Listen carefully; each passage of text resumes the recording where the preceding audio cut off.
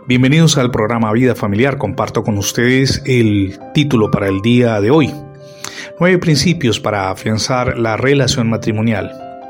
El matrimonio es para toda la vida, no es un simple enunciado sino una realidad, y en esas pocas palabras se traza el sendero que debemos andar por años, no por días sino por años. Así lo dejó claro el Señor Jesucristo cuando despejó el interrogante de alguien en la multitud. Lo leemos en Mateo capítulo 19 versos del 4 al 6. Jesús respondiendo les dijo: ¿no han leído que el que los hizo al principio, varón y hembra los hizo?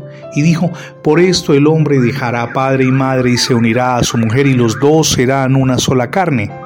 Así que ya no son más dos, sino una sola carne. Por tanto, lo que Dios juntó, dijo Jesús, no lo separe el hombre. Permanencia juntos, una pauta que debemos retomar en tiempos tan difíciles como los nuestros, en los que el divorcio es la primera alternativa a la que acude infinidad de parejas y particularmente personas que creen que es el camino indicado cuando se enfrentan a situaciones o problemas al interior del hogar. En la Biblia aprendemos por lo menos 9 principios para afianzar la relación conyugal y familiar. Si usted está oyendo el programa en directo, por supuesto tendrá referencia de que hay basamento bíblico, pero si tiene el privilegio de oírlo en formato de podcast, podrá detener la grabación periódicamente para poder corroborar y apuntar detenidamente las citas bíblicas. Permitir, esas son las pautas, que Dios ocupe el primer lugar en la familia, lo leemos en el Salmo 127 versos del 1 al 2. Rendir nuestros hijos en manos del Señor, eso tiene fundamento en el Salmo 127 versos del 3 al 5. Prodigar un trato especial a la esposa, tiene basamento en 1 de Pedro capítulo 3 verso 7. Restaurar el amor y el respeto en la relación conyugal. Lo leemos en Efesios capítulo 5 versos 24 al 27.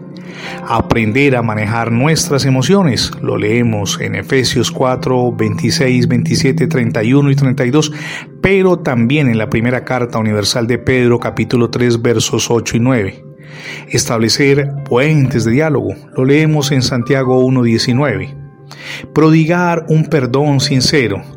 Lo leemos en Colosenses capítulo 3 versos 13 y 14. Procurar el bienestar del cónyuge. Lo leemos en Filipenses capítulo 2 versos 3 y 4 y en Corintios capítulo 13 versos del 4 al 8. Y por último, fijarse metas a nivel conyugal y familiar. Lo leemos en Proverbios capítulo 21 verso 5. La ruta para edificar una familia sólida es sencilla. La encontramos en la Biblia, el primer paso. Entonces, es que usted y yo debemos permitir que Dios ocupe un lugar privilegiado en el hogar. Él nos guiará por el camino apropiado y nos ayudará a resolver los conflictos que salgan al paso. La decisión de imprimir cambios está en nuestras manos. El Señor nos ayudará, pero usted y yo debemos decidirnos. Basta ya de conflictos que no hacen otra cosa que causar heridas emocionales y muchísimo dolor. Jesucristo es el único camino infalible en su vida personal y familiar. Él nos ayuda a resolver conflictos. Ahora bien, si no lo ha recibido, decirle al Señor Jesús como su Señor y Salvador. Le animamos para que le abra hoy las puertas de su corazón. Es la mejor decisión que puede tomar. Reciba a Cristo como su Señor y Salvador. Gracias por escuchar nuestras transmisiones diarias del programa Vida Familiar. Si por alguna circunstancia no ha podido escuchar las anteriores emisiones, ingrese la etiqueta numeral Radio Bendiciones, se lo repito, numeral Radio Bendiciones en internet y de inmediato tendrá acceso a todos nuestros contenidos digitales.